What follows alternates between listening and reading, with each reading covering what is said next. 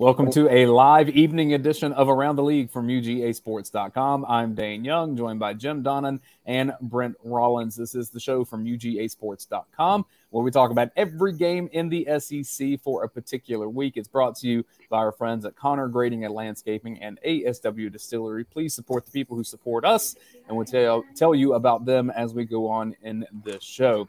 Guys, it is a full SEC slate this week, so these are the games that really matter. And I want to start with the first one of the day. I was surprised when these kickoff times came out, Coach. This is number 8 Tennessee at number 25 LSU. It's a 3-point favorite for Tennessee on the road. This game in Baton Rouge at noon. But I do want to remind you, the last time that Tennessee and LSU played in Baton Rouge, October 2nd, 2010. It was the first season of the Derek Dooley era at Tennessee. Wow. And LSU won 16-14 despite turning the ball over 4 times. Yeah, that was the game that Derek went out on the field to shake Les Miles' hand. The game was over, but they had a penalty on the goal line inexplicably. He won 2 games that year that he lost. He did the same thing in a bowl game in North Carolina when they last played the game. And it's amazing, but I remember that very vividly. I thought, what an upset for Tennessee. And Tennessee has not won any really big games against ranked teams in so long. Pittsburgh was ranked, and then they lost to Tech. But I'm just going to tell you right now, if Daniels is not 100% and they're counting on him running the ball a lot as much as he's hurt, LSU's in trouble because they can't throw the ball very well. And that's what Tennessee gave up 450 yards to Richardson from Florida. So I just think this game, unless Tennessee just pees down their pants, this is a game they should win. I don't care if they're playing an LSU haunted house or whatever it is. They got a better team offensively than just about anybody in America. And they can outscore people, particularly teams that can't score. LSU's been down all year. Every game they get down against Florida State, against Mississippi State, against Auburn last week. You're not going to be able to match score for score with Tennessee, but you sure can't get behind them. So I got a lot on the opening there, but I know Brent's got some opinion on this game too. No, I think you're right, Coach, because the biggest thing is the Daniels part. Like, how healthy is he? Because in the 3 games, like there are 3 legit games this year against sort of non-cupcake teams, he's averaged, I think, 14 attempts rushing per game, whether that's scramble or direct, design type runs. Can they do that? Can they actually get Kayshon Boutte the ball? 11 catches for 97 yards before this season. In the previous 12 games, previous 14 games, he had 12 touchdowns. Or 12 and 14, something like that. But double-digit touchdowns prior to the season, he's yet to score. Like, that's your best player. Get him the ball. But I think, like you said, they're not going to be able to match score for score with Tennessee unless things like what happened against Auburn, where you get B.J. Ojulari, who's continually being productive as a pass rusher, strip sack that turns into a fumble return for a touchdown. That stuff's going to have to happen for LSU. And granted, you're in the Bayou, and that kind of makes it there, but it's noon. It's not at night. I tend to agree, Coach, that just Tennessee, there's too much. Their receivers are playing too well, even without Tillman. Hooker's been playing phenomenal. I mean, granted, their win against Pittsburgh doesn't look as great, like you said, because of what Pittsburgh has done recently. But if you are Tennessee and you are like the SEC shorts 2 weeks ago, and they had Tennessee, the guy in the starter jacket, rocking the Tennessee starter jacket. If you're a top 10 team, like, this is a game you just go win. You go win by 10 points if that's who you are. Yeah, I think the big key, too, is Hooker on the road. Everything's been hunky-dory for him. He's 39 touchdowns, 3 interceptions in his career. He can scramble. He takes care of the ball. He's due for something to happen bad. I mean, you just can't keep – look at what happened to Georgia last week. I mean, some things can happen to you on the road. They can guess your snap count. They can do some things to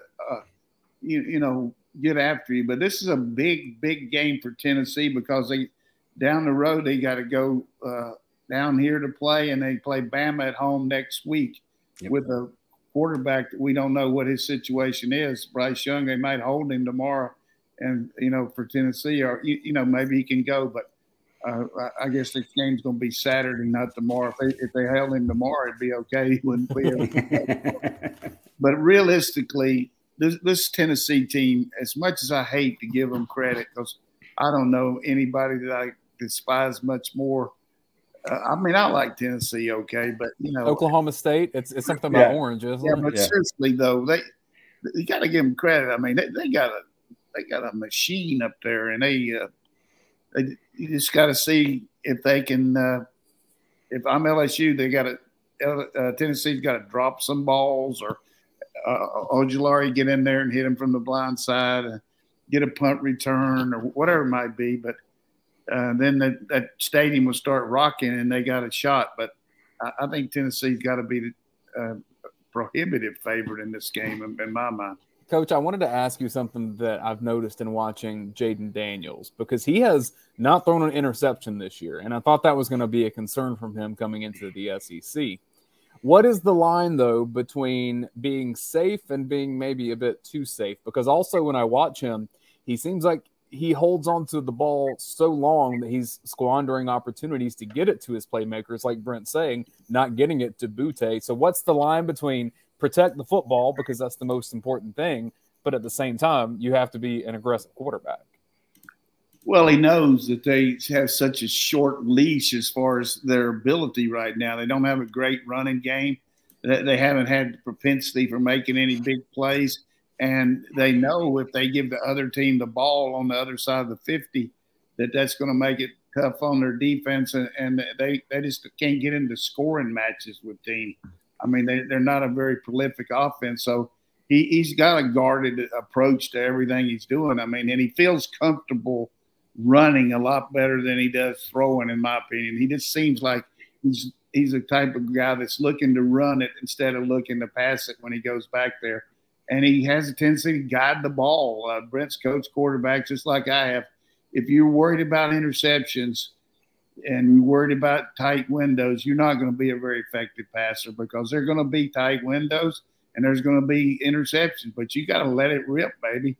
I mean, you got to go back there and let it rip, and he's not doing that. I'm very impressed with his athleticism, but you see some of these quarterbacks in college football and SEC, like Richardson, like Hooker, they'll go on and let the ball go. This guy won't, and that's going to be the real downfall for LSU as they play Alabama and some of these teams and have to score some points. I just don't see that happening. That's going to happen to them Saturday too, unless they get turnovers. Well, Brent, if this goes the other way, and I think LSU has a bit more of a shot than I think either of you sound like. Vegas thinks the same. Yeah, Vegas thinks it's close. They got a shot. But to me, seeing John Emery have that run against Auburn where he just breaks through three guys and says, no one's going to tackle me, that's something that if LSU can lean on that a bit more and Emery can be a player to be relied on, I think that's how the upset happens. And they're deep in the backfield. They got other guys that are making plays for him in the backfield. Cane's back there. They're just struggling for an identity. I mean, they like Brent said, they want to get the ball to Butte. I mean, they want to do all these things, but they can't do. I mean, I like to go through a buffet line too, but I can't. I mean, I like to eat everything, but you got to be careful that you don't load up early in the line and don't have anything left at the end of it. So I think that's what's happening here. You got a new coach who started out with a bad loss. I mean, everybody was on his ass that first week, and then they haven't looked good in winning. They really haven't. I mean, a team turns the ball over like Auburn did last week 4 times. You're going to, it's gift wrap for them there on the road. That was their first road game. But Tennessee, it'd be good if they got a loss. It'd be great. That helps us every time Tennessee or Kentucky loses. Let's stick with Auburn since we mentioned them. And Brent, I'm going to start with you on this one because Auburn does come to Georgia, and Coach and I talked about it. I did a little bit of a stat dive earlier. Kirby Smart's 6-1 against Auburn since being at Georgia. Obviously, the one being the 2017 season. They got the redemption in the SEC championship. The average score of those games, though, even though it seems like it's a very lopsided series, average score in those 7 games, Georgia 24, Auburn 13.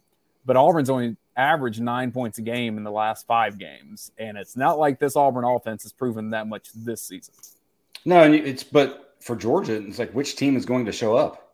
The juggernaut that we saw in the first 3 weeks that just stepped on somebody team's throat and finished them quite easily, or the team that's been mistake ridden, that's been mental mistake ridden, things like that over the past 2 weeks. So which team shows up? You tend to think that you're at home and the crowd and the 3:30 time, like all the things that are sort of should be in your favor. But I will say there are some things that Georgia is doing that they're just not going to fix just easily. Like it's just experience and mental mistakes, and you're just going to have comes with experience with the young defense. The fumble thing, not so much. I don't worry about the turnovers as much because of the sort of fluky nature of turnovers oftentimes, but the defensive mistakes, the mental lapses on defense, and especially with what Robbie Ashford does, because he's Mr. Backyard Ball, he's going to run around and find somebody.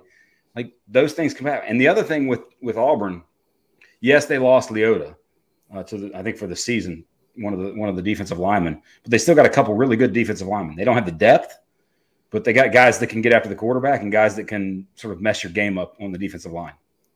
Yeah, all good points.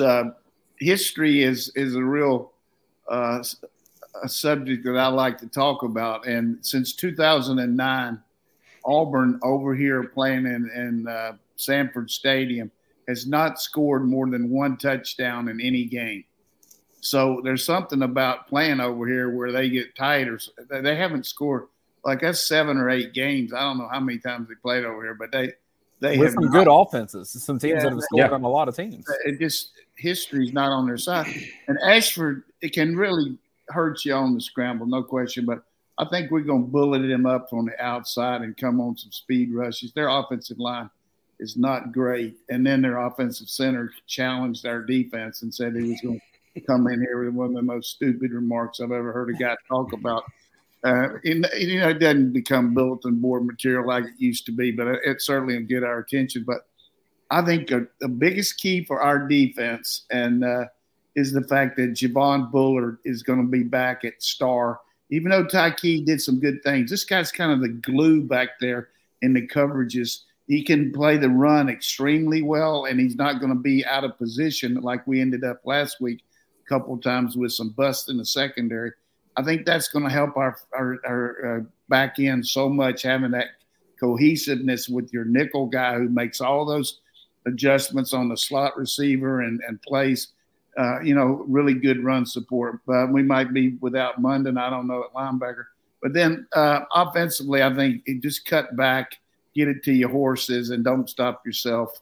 You're going to have some bad games, but this is going to be a case. If Auburn turns the ball over at all and we don't, it's going to be ugly. Bad. It's going to be really bad. Coach, I have a theory for you. With us. They can't score with us. I have a theory for why Auburn's center said what he said about Georgia's defensive line. Was he on marijuana or something? What do you mean? In theory, what if Brian Harsin told him, maybe you say this so I can get my buyout a little bit faster?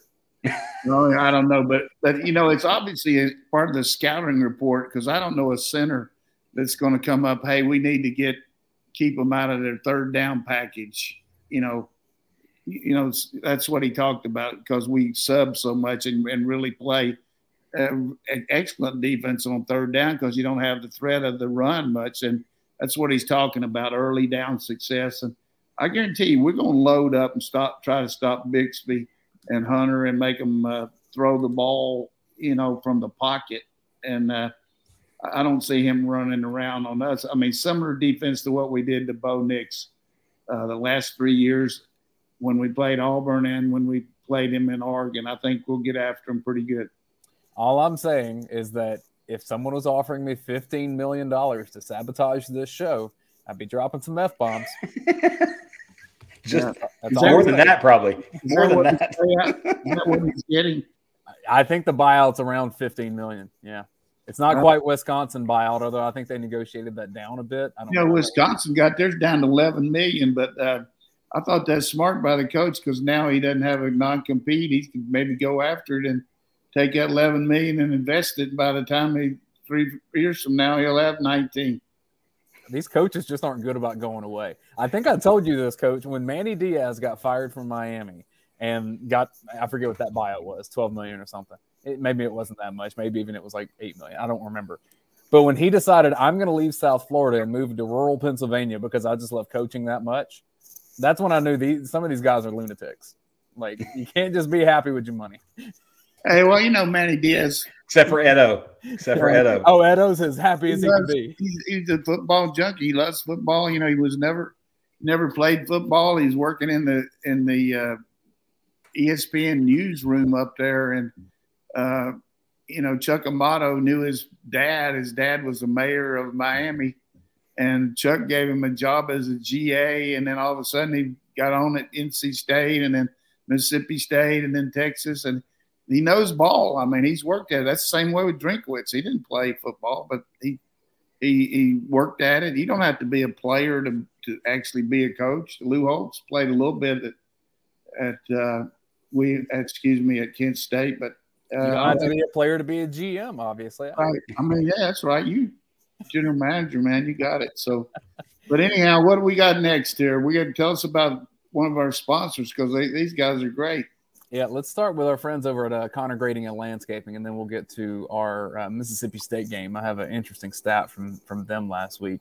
Brent, I know you've got work being done at your house from the folks at Connor Grading and Landscaping, and they've been day one sponsors of Around the League from UGAsports.com, and it's just because they're really good at developing and fostering relationships with people in the community, and that's how we got connected with them through Brent, and they're just good people. They're Georgia fans. They want to make sure they take care of the folks in Northeast Georgia. So if you want to move a little bit of earth, if you want your yard to look great. I looked at my yard earlier today, Brent, and I said, you know what? I should probably give this one more cut in this season to make sure I'm set for the rest of the winter. It'd be a great time to call Connor Grading and Landscaping and get them out here to maybe look at the things that I could do to make it to where when the spring comes, I'm set to go. And it sounds like that's what you're doing.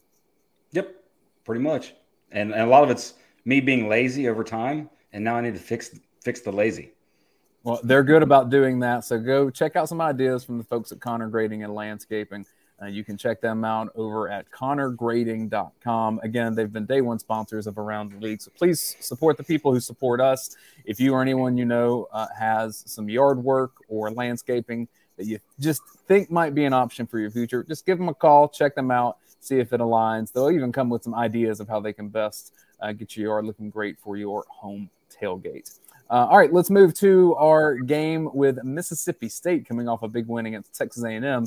The Mississippi State Bulldogs, a 9.5-point favorite at home against Arkansas. That'll be at 11 o'clock local time. Brent, here's the stat that I wanted to share about Mississippi State because you saw that game between Mississippi State and Texas A&M. It was decisive. It was not a very close game. And yet, Mississippi State, 13 penalties, 438 yards, and still beat Texas A&M 42-24. That is a butt whooping. Yes. And when I watched that game, I kept thinking of Sandra Bullock in The Blind Side. When she calls the coach and she's like, run the dang ball, Bert. Second most attempts in the Mike Leach era. Second most yards rushing in the Mike Leach era. Coach, you talked about it last week. I thought I talked about it. Give me some credit. And you too, both of us. We talked about, hey, run the ball, get some pressure off your quarterback. And since Leach has been there, the 3 years he's been, like I said, second most attempts, second most yards, and you got the pressure off the QB, added some balance to your offense, and they just took it to him. Took it to Texas. Yeah, and with that, Rogers got the player of the week with all that rushing. He got all his yards passing too. They're a team that has really evolved, knowing what you got to do to win in the league. They had a bad loss against LSU where they had the game in hand, but they're reacting to all these teams playing this look where they're just playing soft and making you throw the ball in front of them.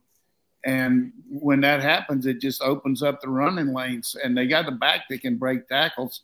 I mean, he really can make you miss in the open field, and he runs hard. So it's going to be a tough out for anybody to beat this team. They got to go up to Kentucky next week. And then, we got to go down there in a couple weeks and play play a game. Hopefully it'll be a CBS game or earlier in the day. I hate those night games down there too, but I give them a lot of credit. Arkansas right now is reeling. You know that song Chuck Berry used to sing? Both you guys weren't even alive. He used to sing reeling and a rocking. They aren't rocking much right now. I mean, they had a chance against Bama for a little while, and then Barry Odom pulls this same old stuff and tries to stop everything on every defense, and they broke 2 70-yard runs on him. He's a good coach, but he gets a little stat conscious. And, I mean, when you give up 49, it's tough. So I hear that KJ Jefferson's not going to play. Maybe that's just a fallacy, but if he doesn't play, I don't give the Hogs a lot of chance over there playing these Bulldogs. The one thing that Coach Pittman has done, though, he's 2-0 against Mike Leach. He got that win during COVID season against them, and he got one last year. So it was really kind of the signature win of their team. They finally won a game on the road his first year and got them going. And ever since then, Hogs have been pretty good. But right now, I think if you just had an arrow going up or going down, I would say Mississippi State's up and Arkansas's down. Wouldn't you, Brent? 100%. 3 straight drives of 70-plus yard runs. One from the QB on 3rd and 17 or 3rd and 15 or something like that, and then the 2 runs from Gibbs. And the secondary, we'll talk about that when we get to Bama, I think, in a little bit. But they made Bama's receivers feel a lot better about themselves. Brent, I saw KJ Jefferson, and this is not going to be relevant to this game if he doesn't play, because I've seen some of that same chatter, Coach, and Sam Pittman was saying they still did their final checks to see. But when I saw KJ Jefferson run a quarterback sneak against Alabama, I wondered why they run a single play other than that one. Because it was 3rd and 3, and he got like 4 yards. Yeah. It was good, but I guess they're worried about him jumping up in the air, extending the ball. I would just like you did against A&M. But start me on the 15-yard line. You give me that guy, and I'll take my 3 yards and fall over for the whole field. I mean, that might as well be an option offense. I don't know how you stop that with that guy. Yeah, well, you got to put some big old Chilardos in there and let them come down hard. That helps. Let's move on to talk about Alabama. And they get the primetime slot, Brent, but it is against Texas A&M. It was thought to be the sexy matchup preseason. 8 o'clock on CBS, the night game. Alabama at home against A&M, a 24-point favorite. This could get – now, if Bryce plays, that's the biggest question of the game. But if he does and he plays sort of in a normal sense, this could get ugly. And that could be bad. But like I said, with Arkansas, made their receivers like, hey, you're not feeling as great about your receivers. You get some new guys, get some freshmen, Prentice and Bond, both making big plays for them at the receiver position. And then, but the entirety of the thing is what is Bryce Young? What does he look like moving forward? Is he okay? I know Coach Saban said not a long-term structural issue kind of thing, but it's just stuff you never know about. Yeah, I mean, you look at Bryce Young. He had to get some chapstick at halftime. He was so excited about that number 2 trying to cover the slot.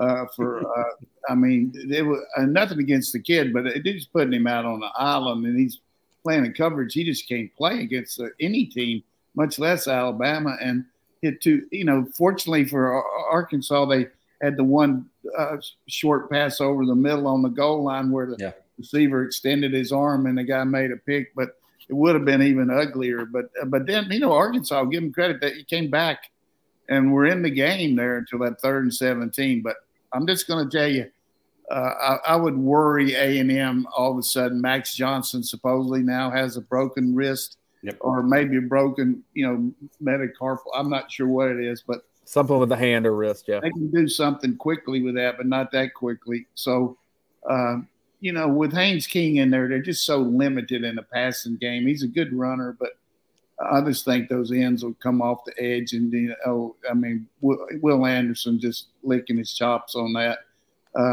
This is an Alabama team that's got now, to me, if they would just stay with that running game a little more, even if Bryce is playing a lot more to defend, at the end of the year last year, they were just a pure drop back team because the one back was hurt. And, you could defend them with 5 and 6 defensive backs. But all of a sudden with this running game now, Gibbs, I mean, it worries me down the road for us. But I think A&M's in some serious trouble here Saturday. I mean, preseason, this game was one that was thought to be, hey, the SEC West may be decided from this. You were talking about arrow up and arrow down on teams, Coach, and it looks like to me at this stage, it's kind of Alabama and the Mississippis, and that's going to work itself out in the next month. Yeah, I mean, if you just think about who's the third best team in the league right now, you got to say it's either Tennessee, Mississippi, or Mississippi State after these, Kentucky's already lost. So, I mean, that would be what I would say those three teams are. And the fact that Ole Miss, in the history of the SEC, has anybody ever played an easier schedule than they have the first 6 games? No. I mean, I'm just telling you, that was one of those deals where Engelbert Humperdinck was singing "Welcome to My World." I mean, come on in there with "Welcome to My World." Let me come on in, old Lane Kiffin. Wow, he's done a good job with the transfer portal, losing coaches and plugging them back in, and he's got that everybody believing. I think he's done a heck of a coaching job down there. I mean, one of the best in America when you look at what he's done. But that schedule, man. Well, the thing with the Mississippis too, it's the defenses that have elevated both of those teams, and that's what's been lacking the last couple of seasons. Yeah, and you talked about buyouts, Dane. Just think if this thing gets ugly on Saturday night on national audience, are those guys like Texas are going to be like, guys? Yeah, yeah. I mean, I think I can get to this. I think I can get that. People talk about Lane being the next Alabama coach now. I mean, that just comes up when one of his assistants starts doing well. So, but you got to be, you got to understand, and all three of us talk about it. But for our listeners here, if you've got a team that can have quarterback runs in your package in today's college football, and make the defense stay at home and play their technique. It's just so if a coach knows that he doesn't have to worry about the quarterback runs, their defense is going to be pretty good. But if you're worried about a Hendon Hooker, if you're worried about the Slovis kid, all these guys, I mean, he's the one at Pittsburgh and Dart's the one at Mississippi. But I'm just telling you, you got to be aware of that. I mean, we just talked about the difference in Georgia playing this week against this kid. Ashford can really hurt you on the perimeter, and that sets up their inside runs with Hunter and Tank. So, I'm just going to tell you, if you got in today's college football, the teams that are winning big has a quarterback that can get out of trouble or can hurt you with quarterback runs. I mean, there might be one or two that don't, but I'm pretty impressed with these guys can move their feet and help their offense keep going. Coach, one thing, you mentioned him again, and I meant to bring this up earlier. So you mentioned Robbie Ashford. Before Georgia played Oregon, all we heard about was, Dan Lanning he knows those players. So we heard that for 3 months. Right now, Robbie Ashford is a guy that Brian McClendon helped coach at Oregon, and then Mike Bobo knows all the other players at Auburn. Huh. Yeah, that helps you from a just strictly like on Sunday. I'm sure Kirby had him go down to every kid and say, well, does he have anything that hurts him? How about his stance? Is that a giveaway? And you do that watching tape, but you also do it from if you've had a coach that's been there, like Muschamp talking about South Carolina players. I mean, that's just something you got to use. Like if a guy's working at the Ford dealership and he comes over and starts working at the Kia, he's going to tell you some of the things they're doing in the shop and all that. I mean, that's just the way it is. But I know this without question. This game Saturday, Mike Bobo's got a burr in his saddle for Brian Harsin. There is no about it. We'll leave that one there. Let's move on to South Carolina and Kentucky. Kentucky still ranked 13th in the latest poll. They're 4-1 after the loss to Ole Miss. 7:30 is the kickoff time, and Brent, Kentucky's a 6.5-point favorite. I just can't look at Kentucky's offensive line and understand how it's dropped off so severely from what it has been the last 2 years, which is one of the better ones in the league. Let me ask you one question here real quick, Brent, because you remember what number Johnny Unitas was? It was teens, 19, 16, 19. That's how many sacks there to Johnny Unitas' team. They've given up 19 sacks this year. That's amazing. And what's amazing, like you said, Dane, with Kentucky. Now, granted, you lost, Fortner, Kennard, Rosenthal. You lost the guys to the league, and those guys are, playing. Some of them even playing in the league. But like you said, you should have, at this point that you've been there for long, you should have something. But the biggest thing watching Kentucky and Ole Miss, for that matter, in that game Saturday was the style of play for both teams to me seemed completely sort of bass-ackwards in a way. Like if I'm Kentucky, like their three receivers are legit. Oh. Those two true freshmen for Kentucky's Dane Key and Barryon Brown, like especially Brown, number 2, that guy's got a different gear. And if I'm Kentucky looking, hey, I got Levis, I got this guy who might be the number 1 overall pick or first round type pick. No. I'd be playing the up. We know, yes, but people talking about it. But I'd be playing the up tempo style and spreading the ball around, throwing it around a lot, versus Ole Miss, who has the running game. Like to me, those styles were completely different. And I think if Kentucky, now granted, Chris Rodriguez coming back for them was a big deal. And what he does just individually is amazing, and how hard it is to tackle that kid.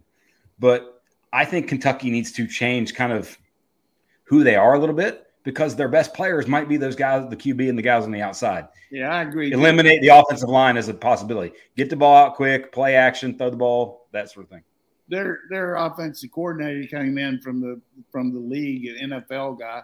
He's calling the game like an NFL coach. I mean, it's no question that they using formations to get an angle on a toss sweep, or every play the play clock goes down they have to call 2 or 3 timeouts a half because they're almost in position to get a delay a game. And when you got weapons like that on the perimeter, I haven't seen Kentucky have people like that in a long time. I mean, maybe since Fran Kersey bought all those players back in 1977 when they were 10-1. But let me just tell you, that number 2, I hope he gets in the transfer portal and comes down here.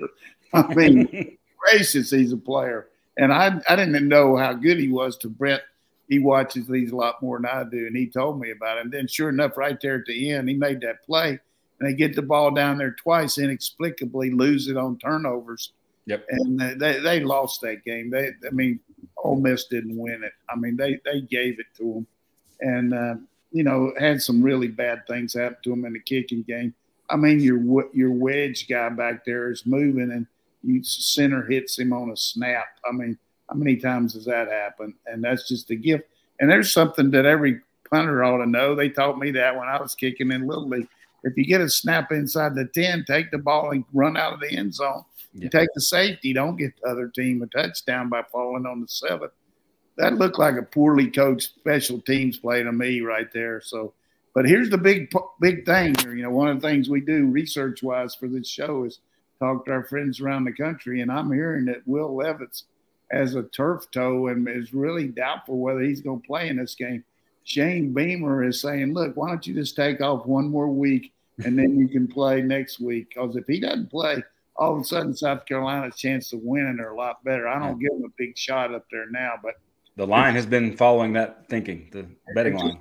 Just enough Kentucky people up there that had their basketball season tickets and were going to go to that Midnight Madness and all, but decided they were going to hang with that Kentucky Wildcat team a little bit longer. And all of a sudden they say, oh, well, we'll just get ready for basketball. Football's not going to be able to do it again.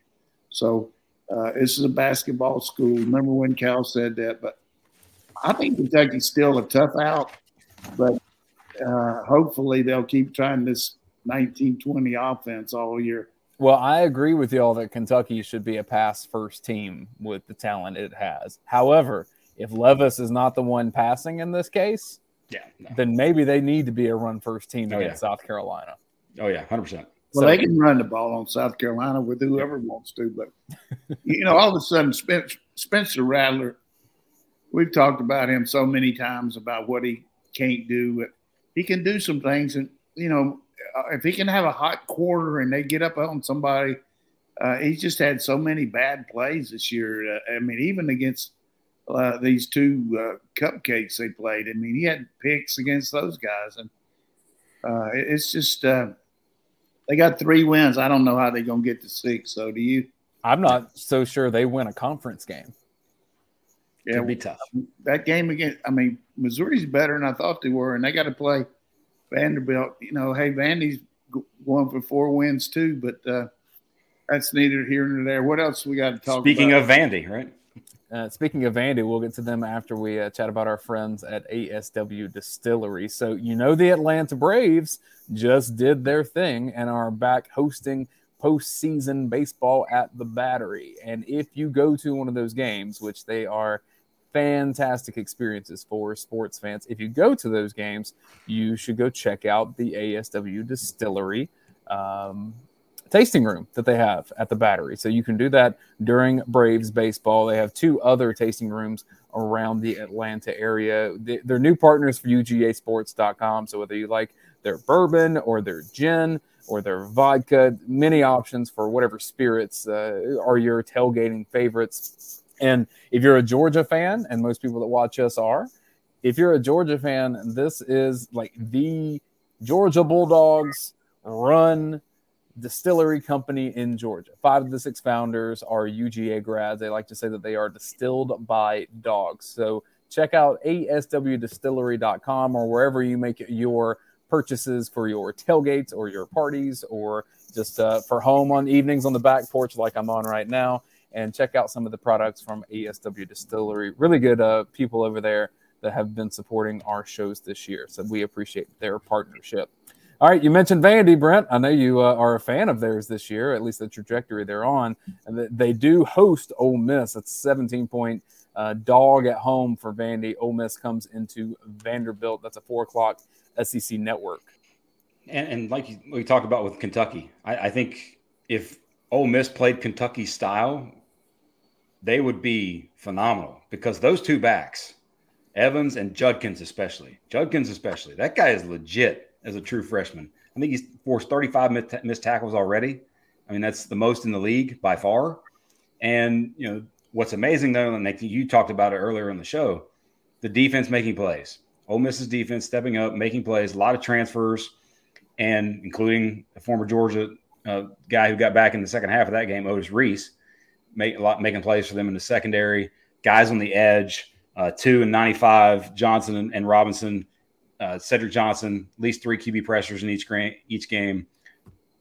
They get through this, and then they set up the big game against LSU next week. Yeah, I mean, Otis Reese, I just saw where Reese's Cup, it's serious. He's got to deal with Reese's Cup, which 3 guys in the league all have Reese in their name, and they're going to do something. So good for him.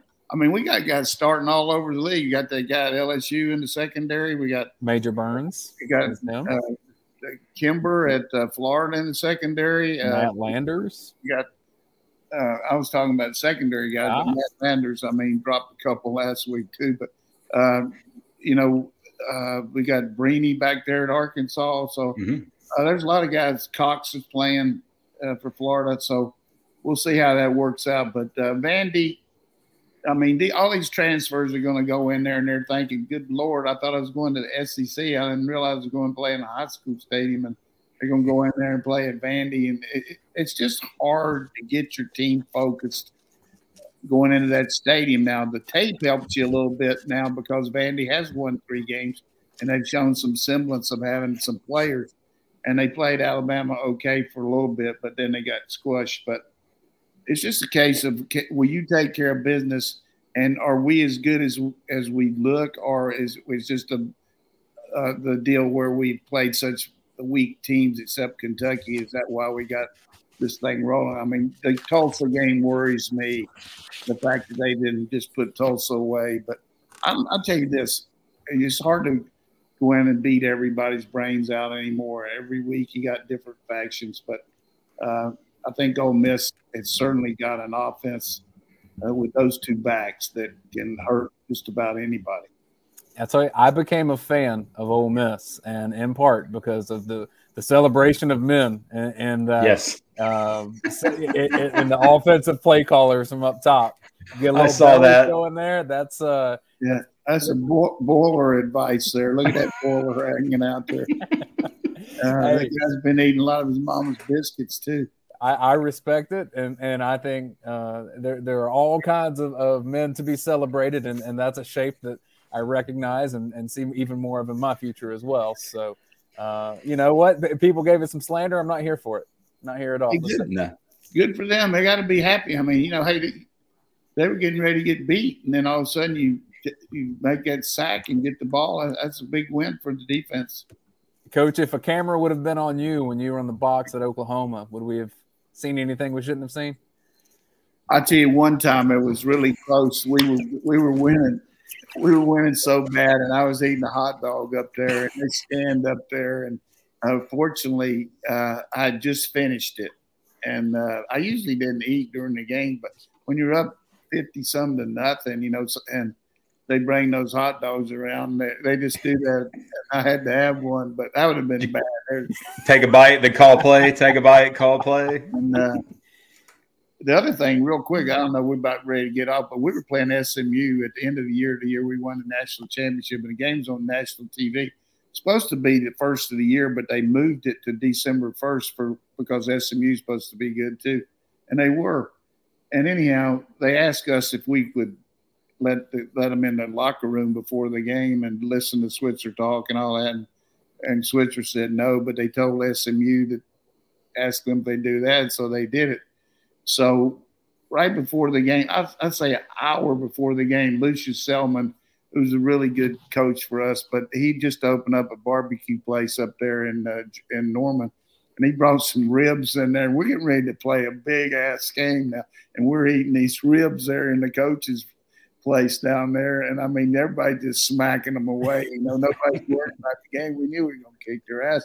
But anyhow, so we get up there in the press box, and we got a TV up there, and they show their coach talking about what to watch for, and fake punt, and all the things that you say. And then one of our guys, well, I'm glad he wasn't down there watching us eat those ribs. we didn't usually do that. But that's a true story. We ate those ribs right before the game, and then I told you about the hot dog too. So that's all it is for me there.